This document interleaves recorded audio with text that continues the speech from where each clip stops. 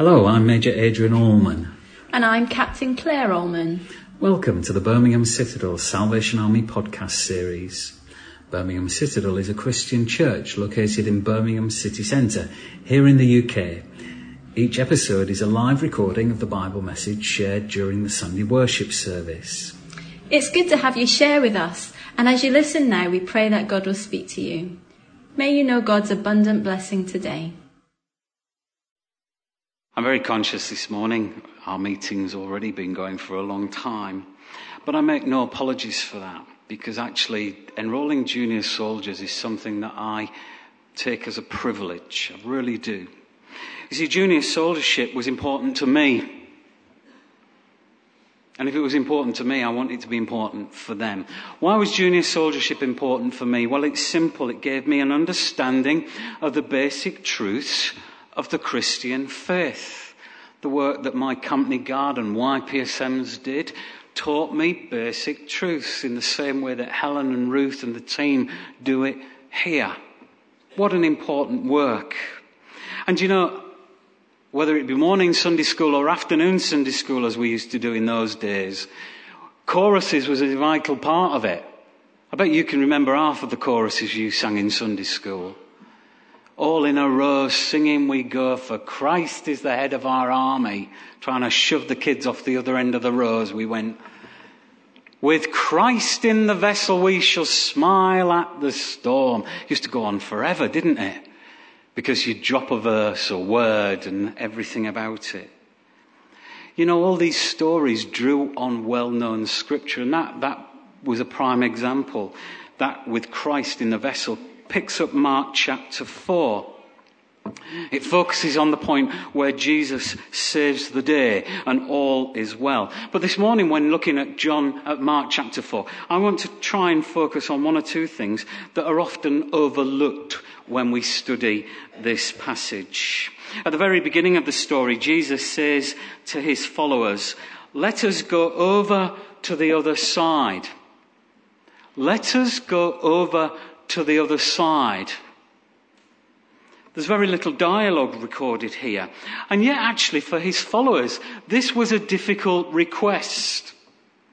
If you know your geography of the Middle East, you have Galilee, you have the Sea of Galilee, and then you have this area called Decapolis. And Jesus was actually telling his followers, we're going to go over the Sea of Galilee, from Galilee into Decapolis. Not a big deal, is it? Well, actually it is. On our recent holidays, and we do this every time, whenever we go to Scotland, the minute we get to the A74 at Gretna Green, we see the big sign and it says, "Welcome to Scotland." And the minute as we're approaching it, the fervour in the car, and suddenly we all burst into da da da da da da da da da da as we go over. Every one of us. Coming home, different story, I can assure you. There's only moi singing and did those feet in ancient time.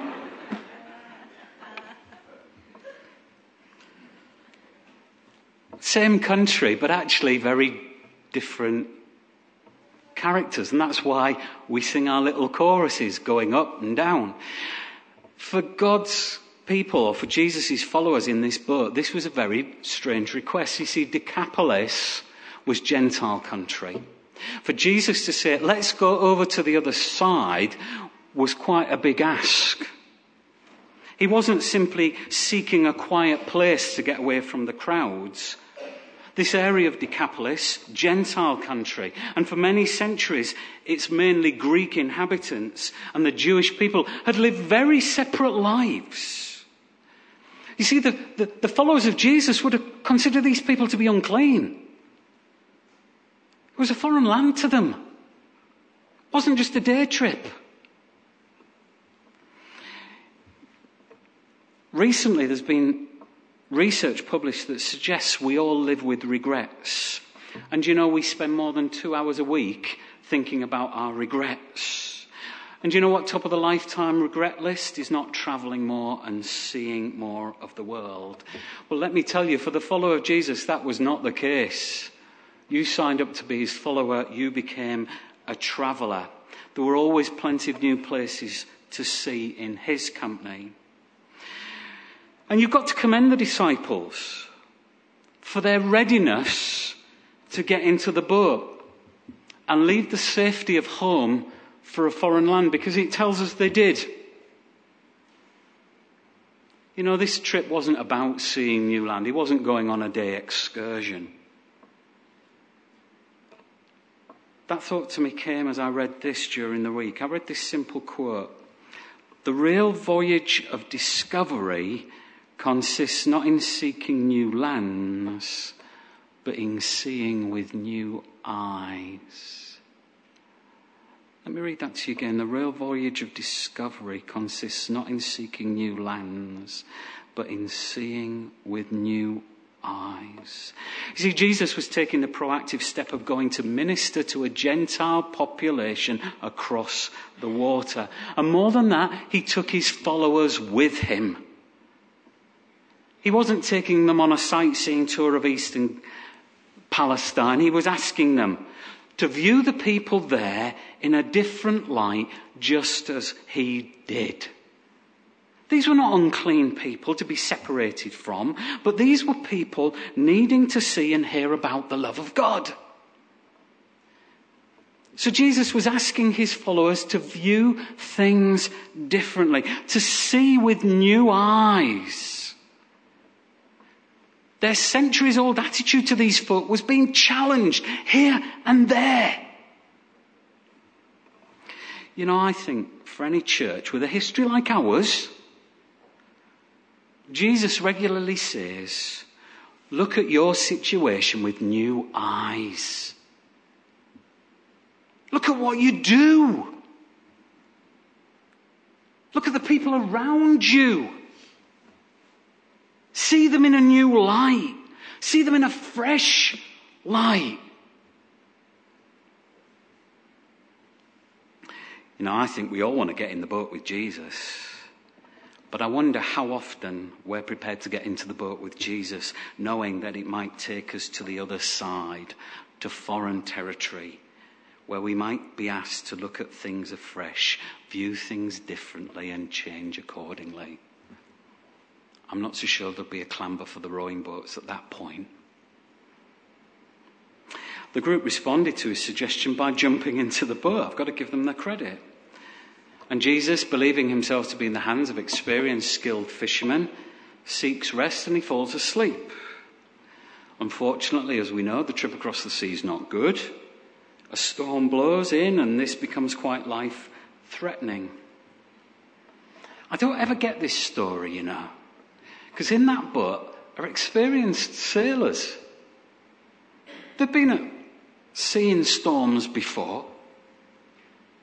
Jesus expected the disciples to have the skills and the knowledge of sailing, to use their talents well. You know, hey, storm's up, pull the mainsail down.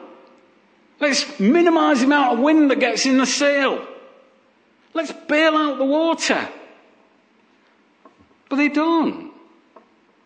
And instead they panic and suddenly it's Jesus that's at fault. Jesus, carpenter, fisherman, carpenter, fisherman. Why is it his fault? What do they say? They yell, "Teacher, don't you care?" He's asleep. He doesn't know one end from a boat from another. He's asleep, trusting them. You know, if we're being honest, we don't like the idea that God might be asleep on the job whilst we're going through a crisis, do we? Does God care about our troubles? Of course he does. But does that mean he has to do everything? Does it? When Moses appears before a burning bush, God sends him to free his people. Moses immediately, "Oh, I can't do that. Oh, no." Yeah, you can. Tell them this. What if they do? No, go. Go. God could quite easily have redeemed and freed his people out of captivity without Moses. He didn't need him. But why does God have to do all the work? You see, here what happens, what is really happening is they're panicking. They're not trusting God to see them through. And in the end, what is it that ultimately saves them? It's the fact that Jesus is in the boat. If you're a sportsman or you like watching sport on the TV, how many times do you hear after a performance where one person has excelled, the rest of the team will turn around to the interview and say, "Oh, I'm glad he's on our team. Oh, we wouldn't have won that if he hadn't been on our team." Well, I think there were a fair few people in that boat saying, "Oh, I'm glad he's on our team, this Jesus." Verse 38 tells us Jesus was in the stern. He might have been sleeping, but what was important was that he was in the boat. Interesting, because in verse 36 it tells us that as they cast from the shore, there were plenty of boats. There were other boats that went in this little armada. If you'd had the choice there on the shore and there was 3 boats, which boat would you have jumped in? I think I'd have wanted to jump in the one that Jesus was in. And therein lies the problem a lot of the time. You see, we climb in the boat with Jesus, and for a large period of time he goes unnoticed. He's left dormant until the point that we get into trouble, and then we think all we have to do is wake him up. And that's what our faith relationship with Christ becomes. It's a supply and demand, or should I say a demand and supply relationship. Friends, faith doesn't protect us from the storms. It's not going to protect these 2 boys from what's going to come their way. It's not going to protect you or me. Nor does it exempt us from the efforts to take care of ourselves. What faith does do is it enables us to trust that God does care, even when our weaknesses cause us to think that God's given up and isn't bothered anymore. Do you know, sometimes it's not Jesus that needs waking up, it's our own faith that needs waking up. This morning, and I finish with this, we've seen 2 boys, one 7, one 8, make a covenant with God. And the one thing that we want for those boys is for them to know that on life's journey, God is in the boat with them. We hope and pray that they will still be in the boat with God when they're not 7 but 17 and 27 and 37 and 77. You see, we all need to know God is in the boat, don't we? You know, I do believe God wants to take us to new lands.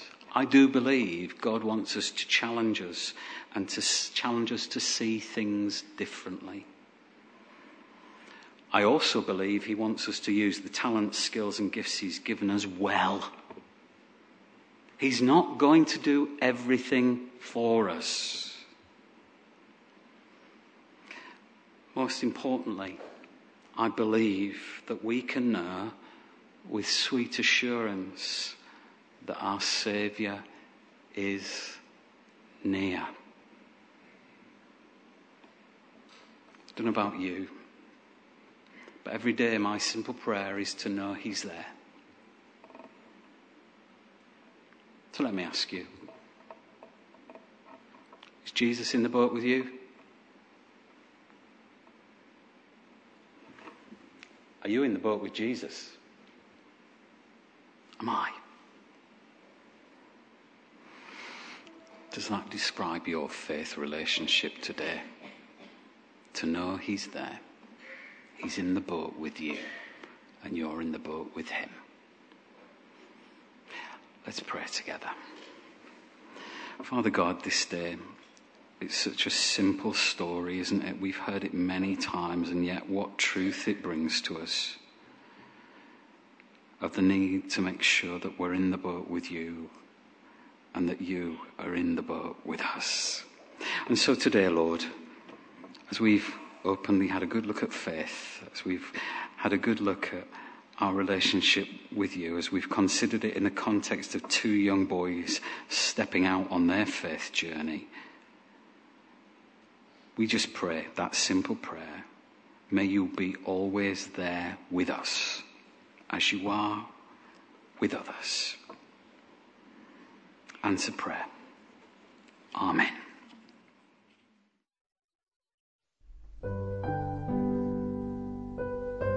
Thank you for listening to our podcast this week. So you don't miss any further recordings, please subscribe to this podcast and also share and review it to help other people find and join our Birmingham Citadel online congregation. This has been a production for Birmingham Citadel Salvation Army in the United Kingdom. If you'd like to know more about us or want to worship with us, then visit our webpage at birminghamcitadel.co.uk.